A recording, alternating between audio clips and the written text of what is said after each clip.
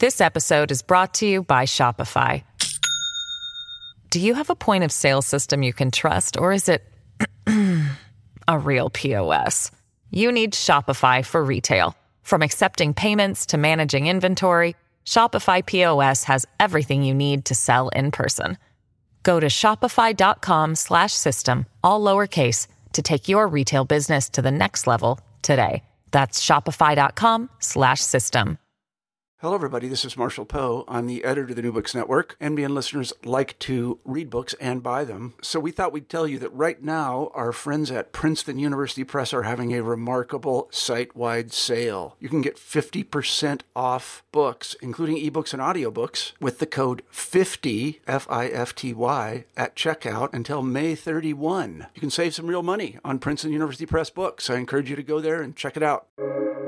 Welcome to the New Books Network.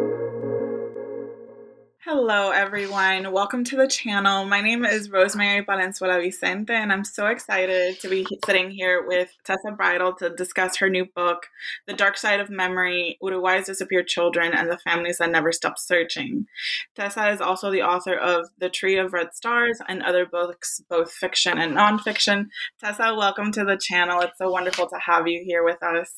Thank you. So I wanted to jump off really quick and start with, obviously, as many of your readers know, but perhaps our listeners may not, you're Uruguayan, obviously, and Uruguay is a place that is frequently featured in your work. And I was especially interested in reading the book because it tackles a history that has often been underexamined. I think because, you and I talked before, Argentina, Chile, Brazil are typically areas that receive more attention during this period. Can you give us a little bit of political context regarding the role of Uruguay in the Latin American Cold War? Well, Uruguay is a very small country, and I think that is one of the main differences between it and countries like Brazil and Argentina and Chile, which were much more prominent, of course, in the news than Uruguay was. And I think it's that smallness. It's a country that really the population hasn't changed much in the last few decades. It's about 3.5 million people, and about 1.5 million of those are in Montevideo. And so that makes for some social differences when a country is that small. We have a saying there, which I use in the book, which is somos pocos y nos conocemos, which means there are a few of us and we know each other. And one of the things that was that affected us a great deal in Uruguay was that most families had someone on either side of this struggle. We had someone who perhaps was serving in the military in some capacity, and we had someone who was part of the whatever people want to call it, a guerrilla movement, a resistance movement, a socialist movement, whatever they were. Ultimately, we called them the Tupamaros, and they were the ones who were leading the effort for change in Uruguay, and who later suffered the most when it came time for arrests, and both within Uruguay and Argentina. And many people in Uruguay left Uruguay for Argentina, particularly because it's a neighboring, bordering country, and was the last democracy left in Latin America, pretty much. And so a lot of people moved with their families to Argentina. So the link between the two countries is very strong. My mother was from Argentina. And that, I think, those are some of the differences I can think of. I'm not sure if you were trying to get at something else with your question. Please feel free to ask me more. Yeah, I think I was, no, that's absolutely great. But I think I also wanted to ask, just in general, where was Uruguay on the political spectrum during the Latin American Cold War? Uruguay had a very, very long history of being a democracy. It had been under a dictatorship a couple of times in the past, but in the rather distant past, Uruguay had for a very, very long time been a democracy and a very stable and strong one. So it was a time of tremendous turmoil for everybody when the military eventually took over. Right. And so can you tell us a little bit about what sparked this project for you? I'm thinking in sense of what made you want to pursue a topic of, lost children and separated families for your book, especially because, again, like I said, like I think that Argentina, for example, gets a huge like a huge spotlight when it comes to this topic because of, the desaparecidos and things like that. And I feel like the literature coming out of Argentina and like speaking about those kinds of separated families is a lot stronger in that area than in others. And so what was really the reason that made you kind of want to pursue this project for your next book? Well, let me just start by saying that the vast majority of the children who disappeared, Uruguayan children who disappeared in Argentina.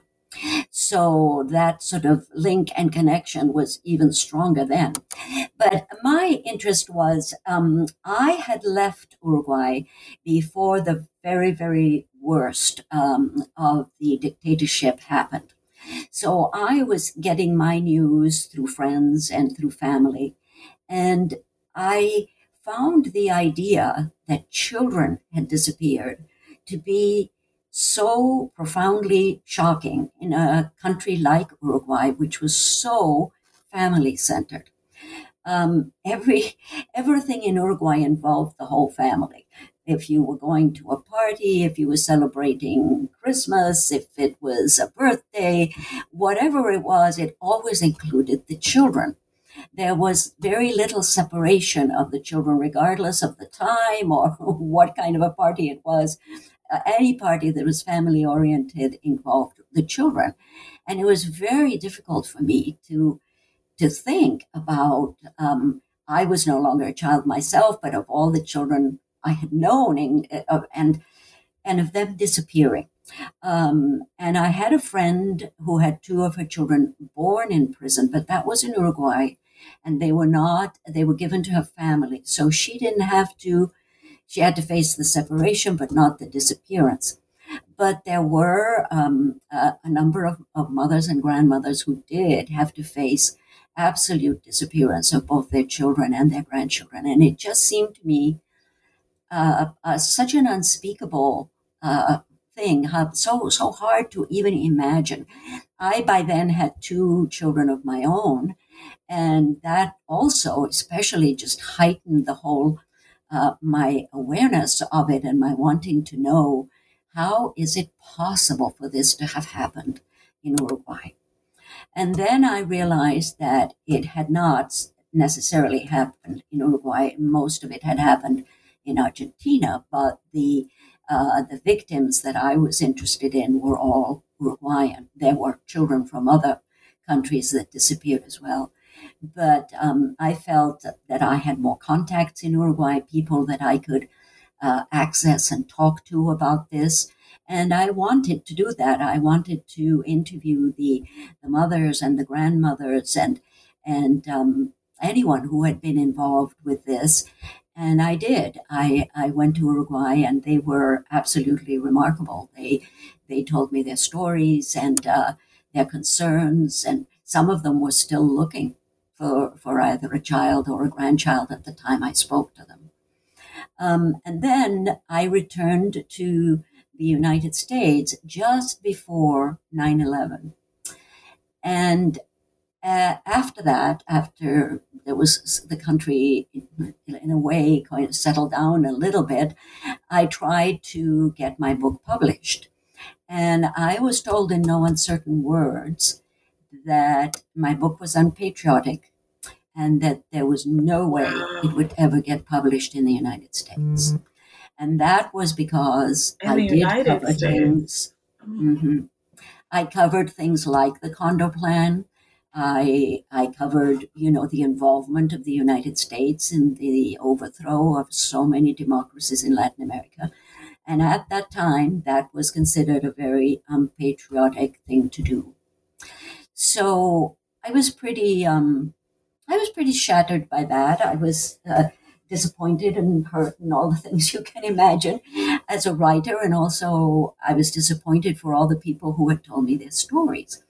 And so time went by and I published another novel. And I just eventually, after quite a while, I thought, I I really do need to get back to this. I want to get back to it, and I don't care what it takes. I'm going to do it. And I returned to Uruguay to then interview the children, who were, of course, were no longer children. They were adults now, who had been found. And so in the end, I became very thankful that the book had not come out when I first wrote it, because I was able to enrich it so much by what the survivors told me. So that's a kind of in a nutshell. I think I've wandered away from your question, perhaps, so feel free to bring me back. No, that's absolutely wonderful, and I'm honest. I got a little bit of goosebumps, honestly, because it's something that I wasn't expecting. I mean, obviously, like post 9/11, we understand kind of the political context and sort of like the surge in nationalism in the United States, but for your book to be kind of shot down in so many ways because of it being unpatriotic, just because it highlights an area of American history that needs to be talked about, right? The role of the US in Latin America, especially in the Latin American Cold War, especially in places where so much violence happened. That's really fascinating, and I think that's so maybe even different from academic publishing in many ways, because in academic publishing, obviously, like these kinds of topics don't necessarily get shut down in the same way. So that's really fascinating, and such a difficult thing to contend with as somebody who's obviously like not just attached to the stories of the people, but it's the story of the country where you're from, and it's very difficult. I can imagine that was very trying for you. And also, I remember when war was declared by the United States, I remember turning to my husband and saying, I'm about to have a panic attack. I think we're going to recreate the same mistakes that were made in Latin America. Yeah. And I can imagine there's a lot of parallels. We did. Abu Ghraib and all those places, secret torture centers. It was very, very, very traumatic. Even though I myself had not been in one of those torture centers, it was like going back to the past and thinking, did we learn nothing? Right. So one of the elements that I found most striking in the narratives that you presented in the book is the power of family and the importance of motherhood. And I really wanted to talk about this after you just mentioned that after you had your own children, this project became even stronger for you. So can you tell us a little bit about the role of motherhood in this book?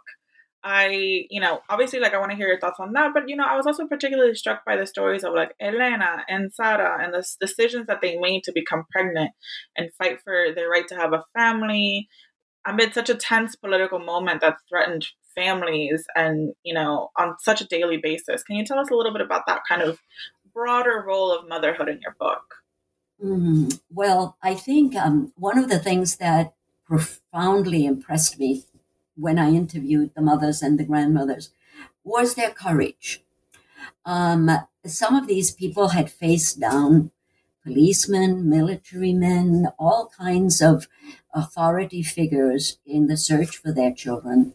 And I was so deeply impressed by them. And I'm not sure that I am very well prepared to answer questions about motherhood.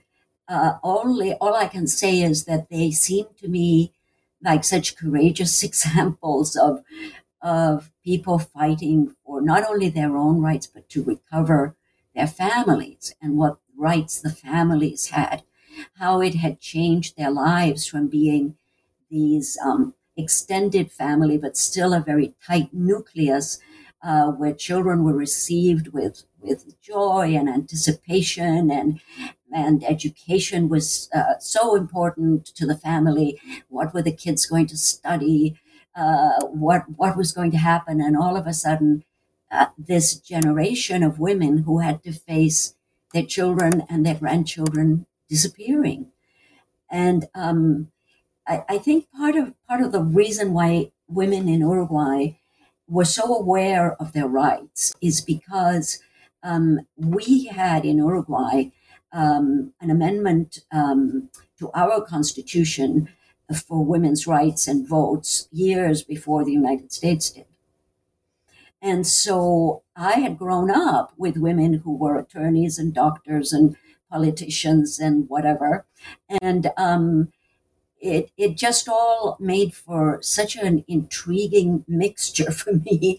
I wish I could say I sorted it all out very neatly, but I just felt that the strength and the courage of these women to, some of them to become mothers even when things were going very badly in the country, but others to have lost their children and then have to find them.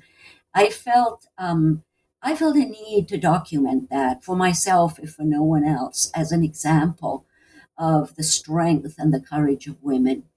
And I don't know that that's answered your question at all, but No, because it's just been my absolutely. motivation. Yeah. Right. No, and in those stories, like as I was reading, I think those particular women were so striking to me, and the way that they handled the decisions that they made were so striking because it's exactly what you said. It was so courageous, so like it was just you don't expect that kind of agency at times, and that's exactly what they did, is that they completely went against what was expected, what they feared, and they just decided to make their own families and to pursue these lives, even though it could be completely turned upside down because of the political situation. And they've obviously seen it happen to other people, their friends and other family members and things like that.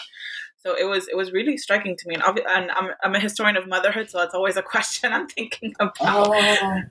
Oh, yes. So And another as you say, excuse me. No, excuse me. You just said a very good thing of that they created extended families of other people in like circumstances, and how important that was to their survival. Yeah, those elements I found really striking, and it's funny, like when you say that, I still I'm very kind of sensitive. I get goosebumps every time I think about that. Like it was a book that I read once, and then it was very difficult to go back and read through sections because some of it was very difficult to read because it was just so kind of emotionally powerful.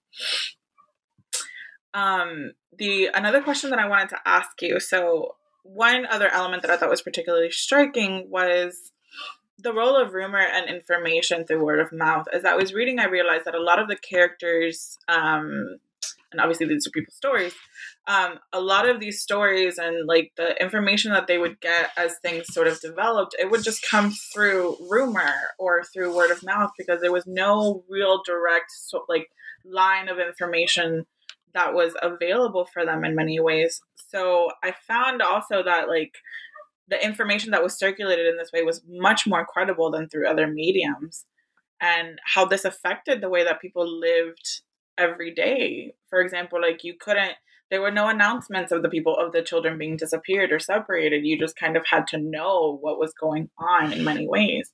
Did this strike you as particularly important when you were writing the book? Was that something that you found really difficult to kind of weave together different sources of information and word of mouth and hearsay and things like that? You know, I must admit that the first time I seriously thought about it in that way was when you sent me your questions. Because for me, it was such an accepted way of dealing with the situation. We knew that we couldn't depend on the military government to tell us the truth. So the only source available to us was one another. And we had to learn to trust that too. I don't remember an instance of anyone betraying that trust, say, and giving false information purposefully.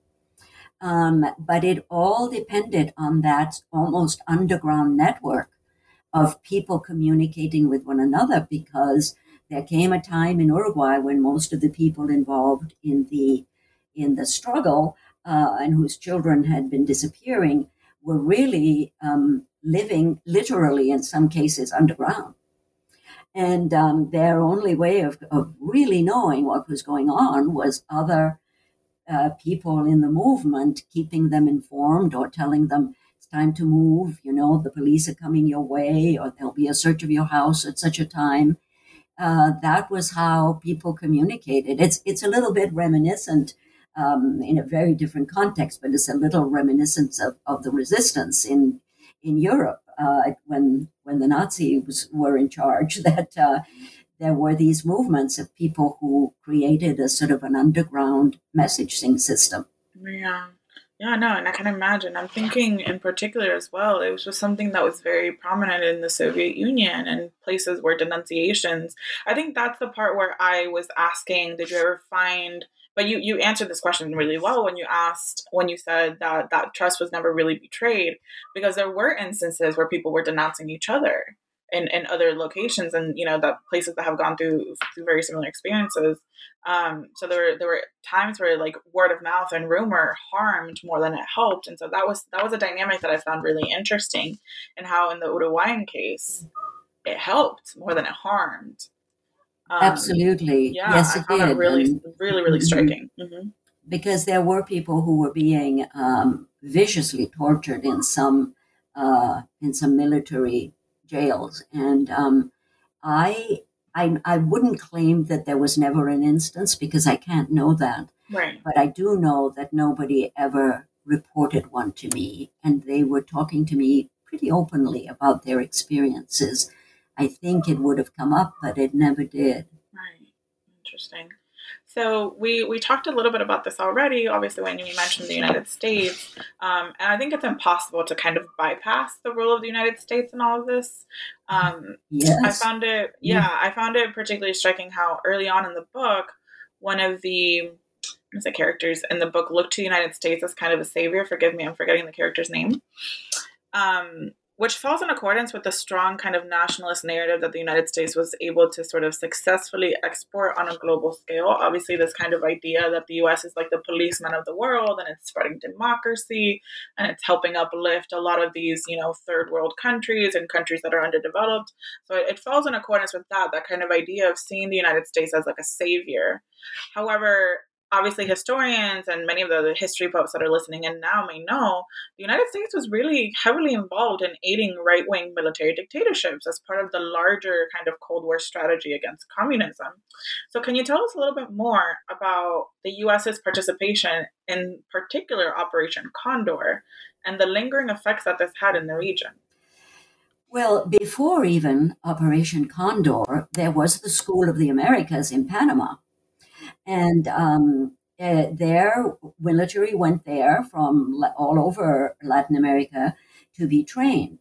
And among the things they were trained in was supposedly how to subvert, counter, and suppress any movement that to them appeared to be anti-democratic. And in the United States, there has always been, in my opinion, and there still is, a lot of confusion between socialism and communism. They are not the same. But most Latin American countries were inclining towards socialism, even if they elected a communist candidate, as happened in Chile. But it did not mean that they wanted to introduce Russian or Soviet Union communism into the countries. They just wanted a more socialist form of government. And for the United States, that was very, very threatening, especially after Cuba, because Cuba was right in the US's backyard, so to speak. And as they began to see that Central America and South America were all going, not necessarily because I think, again, they had trouble differentiating between socialism and communism, that it was not the Soviet Union that people were trying to bring into their countries in a communist system. They just wanted a fairer social system, which is what socialism appeared and did offer in most cases. I think people would probably say that Uruguay and most of the Latin American countries are very socialist. In Uruguay, for years, long before it was thought of in other countries, there have been pensions for the elderly, free education through university, all of health care provided. All of those things that we now talk about and that frighten people so much over here, I grew up with. and so did many Latin Americans. So when the United States had that very fearful response that, oh boy, here goes all of Latin America the way of Cuba, it was again a misrepresentation, a misreading of the cultures and the societies that they were dealing with. And at one point, after, well, as you know, the very famous case of overthrowing Salvador Allende in Chile, and it sort of spiraled after that, and then several of the military dictatorships decided that they wanted to form a coalition, and so that they could fight these movements together. And that was quite a long list. It was Argentina, Chile, Uruguay, Bolivia, Paraguay, Brazil, Peru, and Ecuador, if I remember rightly. And they had a silent partner. And the silent partner that financed them was the United States. Yeah. This episode is brought to you by Shopify. Do you have a point of sale system you can trust, or is it a real POS? You need Shopify for retail. From accepting payments to managing inventory, Shopify POS has everything you need to sell in person. Go to shopify.com/system, all lowercase, to take your retail business to the next level today. That's shopify.com/system.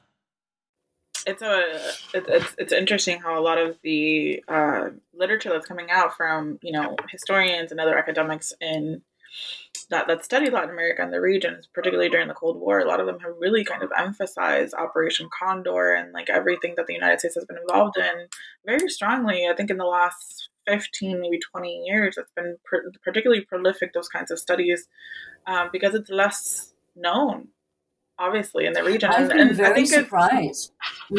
Yeah, and I was going to say, I think it's very kind of naive of us to think that was the only instance. Obviously, the United States has had a deeper kind of connection to Latin America as a region, interfered in it as a region for a really long time now.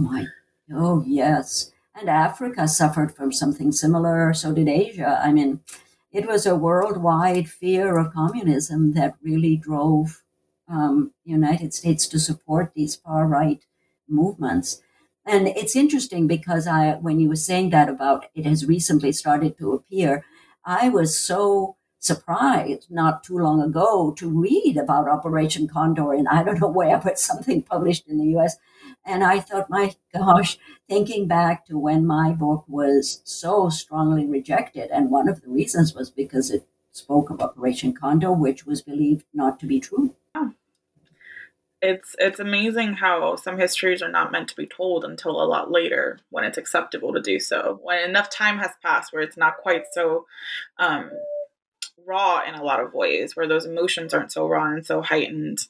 And obviously in a moment like post 9/11 where things were so heightened and kind of everything was very kind of nerve-wracking, it was probably the worst time to bring a book like this to fruition. But yet that doesn't mean it wasn't necessary to be written or it wasn't necessary to be read. Like, of course it was. It was very important, particularly in those moments.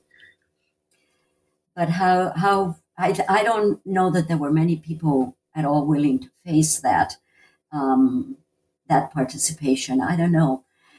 I wish it could have been in a way, but as I mentioned earlier, I'm glad it didn't, because it gave me that opportunity later on to speak to other survivors, which was very valuable. Which I think it's really interesting too, because the way that you sort of discussed how a lot of the children that you were interviewing, they grew up.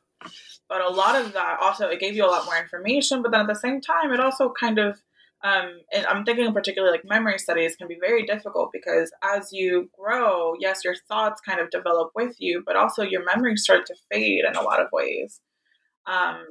And I remember, this is one of my questions where I wanted to talk a little bit about memory and kind of generational trauma. I remember so specifically getting goosebumps after reading your description of like the disappearances of the desaparecidos as a permanent crime and how it's a form of dying that doesn't allow for death or life. Like even saying it now kind of gives me these crazy goosebumps because it's so poignant and so striking, and it's so visceral in many ways how impactful and kind of accurate that was of a description of it. So I'm curious to ask. Go ahead. Go ahead. I was going to say, I can take absolutely no credit for that. It was, and I hope I said so in the book, it was Esther who said that. That Esther had lost her daughter, Emilia, her son-in-law, and her granddaughter, Mariana. And it was she who put it that way, that's how she thought of it, as a permanent crime. It's funny because for some reason it gave me almost like, like sometimes you read something and it strikes a different type of memory. It reminds me a lot of the kind of verbiage and the words that were being used to describe the Spanish Civil War and those types of literatures. I was reading a lot of books about the Spanish Civil War a couple of years ago, and I was doing deep research about the kind of trauma and the children and the families that were affected by the Spanish Civil War. And a lot of it kind of resonated in many ways with this type of description, where it's this sort of in between, like it's neither death, it's neither life, it's just this kind of trauma you kind of live with, you learn to live with in many ways. Yes. So how do you think? That's very interesting. Yeah. How do you think this moment, this kind of period, is understood or remembered in Uruguay today? There are still two factions.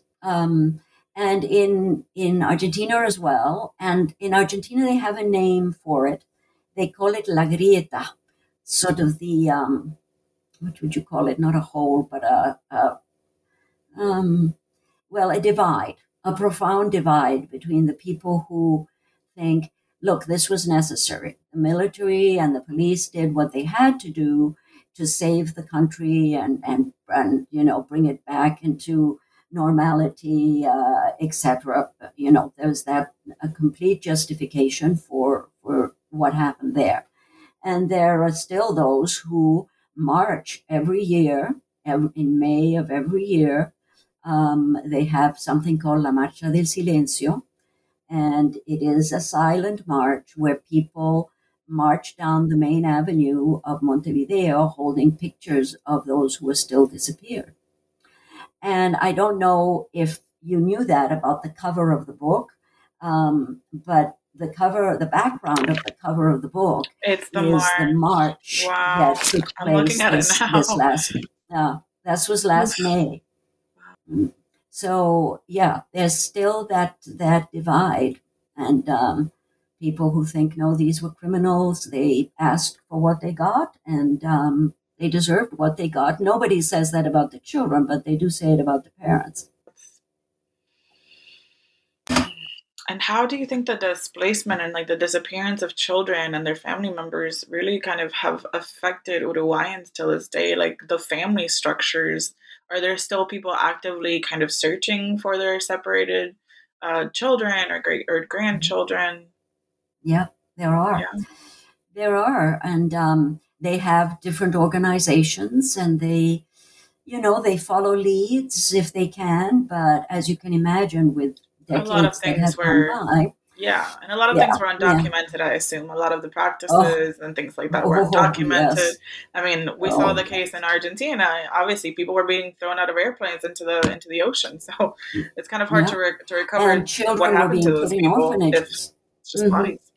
Yes, very, very, because there was no trace when the military forces or the police, whoever, took the children from the people they were arresting and dropped them off at orphanages. They didn't drop them off with information about who those children were. And so, it's not like, okay, I'll just search the orphanages with these many years later when they would have been long gone anyway, with a name, because they didn't leave them with a name or any information of who their family was. So I'm certain that there are still people out there who were part of this whole being from the disappeared that have never turned up. I don't think there are many. I suspect that most of of the children and who would now be adults who have not been found are not alive. But because I think they would have come to the surface sooner than this. But that's a very pessimistic view. I'm glad the families still march and still maintain their hope. Right. So I wanted to ask you, obviously, one of our final questions, because I think this book was one, typically I sort of cover academic books where, I can kind of go chapter by chapter and sort of discuss, all right, what are the main takeaways of this chapter, that chapter. But this was obviously a very kind of refreshingly different book to read because there's no skimming, there was no way for me to kind of say okay, let me highlight this chapter that was very particular and very strong to this author's argument. This is a book that you started it and you had to finish it because you're going in and you're really following these narratives and following the stories of these people in such an intricate way that kind of obviously brings out so many different emotions and obviously informs us along the way of the political context and so many other different things. So it's very difficult in many ways to kind of prepare questions for a book like this because so much of it requires the listeners to read, right? They have to read the book and really understand what these narratives are about. And obviously I don't want to spoil a lot of that. So to kind of ask a final question, what do you think are some of the lessons or takeaways that you want our listeners and your readers to take away from this book? I will answer that, but first I want to say something about the style of the book because I've written several versions of it, and I finally decided that what was most compelling about this book, it was the personal stories. And I wanted to tell those, I wanted to provide some context, and I wanted to provide some history. And but I thought I do not want to write a traditional academic history book. I want to write something that is accurate and rigorous, but at the same time that people will really want to read. And there is a movement in Spain now. I don't know if you've heard about it, called Novelas sin ficción, and they are this kind of book. They are books that tell a real story, that provide historical background, but that hopefully make them very readable to a much greater audience.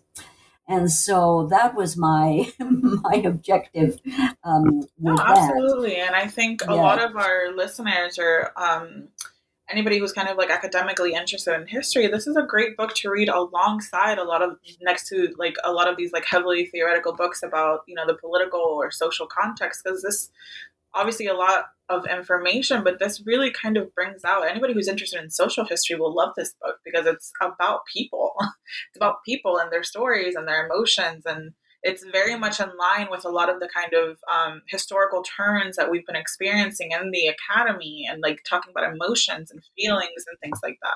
So it's a great book to even put alongside or as a complementary book to one of these more heavily theoretical readings, or have this be the main book and then an article as a theoretical reading alongside it.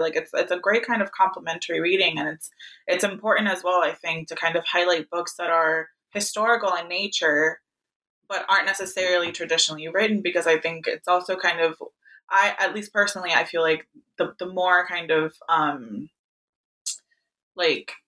I love prose. I love reading books that engage me. And sometimes we get very kind of formulaic in the way that we write. And so I really love to kind of engage books like this where, you are kind of drawn in immediately. And that's kind of the whole point of it, right? And you obviously learn things along the way. So I think as obviously the style of the book is different from what traditional academics in the United States write, but I still think it's still very kind of useful in a classroom setting or in a graduate seminar setting, or even for people who are just interested in the topic in general. I think it's very useful because it is very informative as well. That means a lot to me. Thank you. Thank you. Because it's precisely what I hoped for, that people would find it useful from a historical as well as a more, emotional, human point of view. Absolutely. Thank you. Yeah. So and you asked me something else. I'm sorry. I was going to circle back to that. So what do you think are some of the lessons or the takeaways that you want our listeners and your readers to kind of take away from this book? It's a great question, and I wish I had a really inspiring answer. I think the only thing I think that the thing that it just sort of distills down to for me is that war is a totally useless exercise. Well, no matter if it's a world war or if it's the kind of smaller wars that were going on all over Latin America, it just seems to be that we make one war to right the wrongs of the war that preceded it, and that only causes more misery, and then we have to have another war to make that right. And I despair of the endless cycle that human beings have made of war after war after war. And of course, the ones who pay the dearest for it are women and children. And yeah, I think it would be that we really need to rethink how we negotiate around whatever differences it is that we're having that doesn't entail the violence that then gets carried out. I mean, we're seeing it around the world right now. It's terrible. And it's just so useless. I'm babbling, sorry. No, you're fine. And to kind of ask one final question, because now I'm actually a little bit curious about this. Is this book, obviously, like I'm reading the English version of it, is this book going to be published in Spanish? Not that I know of. It hasn't, no one has come forward saying, yes, we'd like to do this. But I know that I think it would be much appreciated in Uruguay, especially Yeah, if it were. that's why I wanted to ask. I'm curious to see how a book like this would be received in Uruguay. I wonder. Yeah, I think it would be received by both sides in their own way. Yeah. But since the history in it can be looked up, and unless you disbelieve all sources, of course, but if you have some belief in historical references and sources, you can look all this stuff up and see that it really happened. But yeah, I don't know. I don't know. I have mixed feelings about it appearing in Uruguay too, but I think ultimately I would like it to if there was that opportunity. Yeah. Well, Tess, thank you so much for coming on and for having this important conversation with us and for helping us understand, I think, on a more, as we talked about, on a more emotional level, the important and lingering effects of this historical event. Thank you so much for coming. Thank you for the opportunity, Rosemary. Absolutely. The Dark Side of Memory is published by Rio de la Plata Editions and is available for purchase by all major book retailers. Thank you, everyone, for listening in. I hope you enjoyed today's conversation. Until next time. And Rosemary, may I make a small correction there? Sure, go ahead. Rio de la Plata Editions was not the one that published this. It was Invisible Ink. Invisible. Thank you so much. Should say that in the front, I think. And unfortunately, I think the two have got kind of mixed up, but they're not the same at all. So, no worries. It doesn't Thank you matter. So much. I'm sure people could find it somehow and won't care who published it. But right. Okay. Thank you so much. Thank you for the correction. Thank you. All right, everyone. Thank you so much for listening. Thank you. Bye-bye.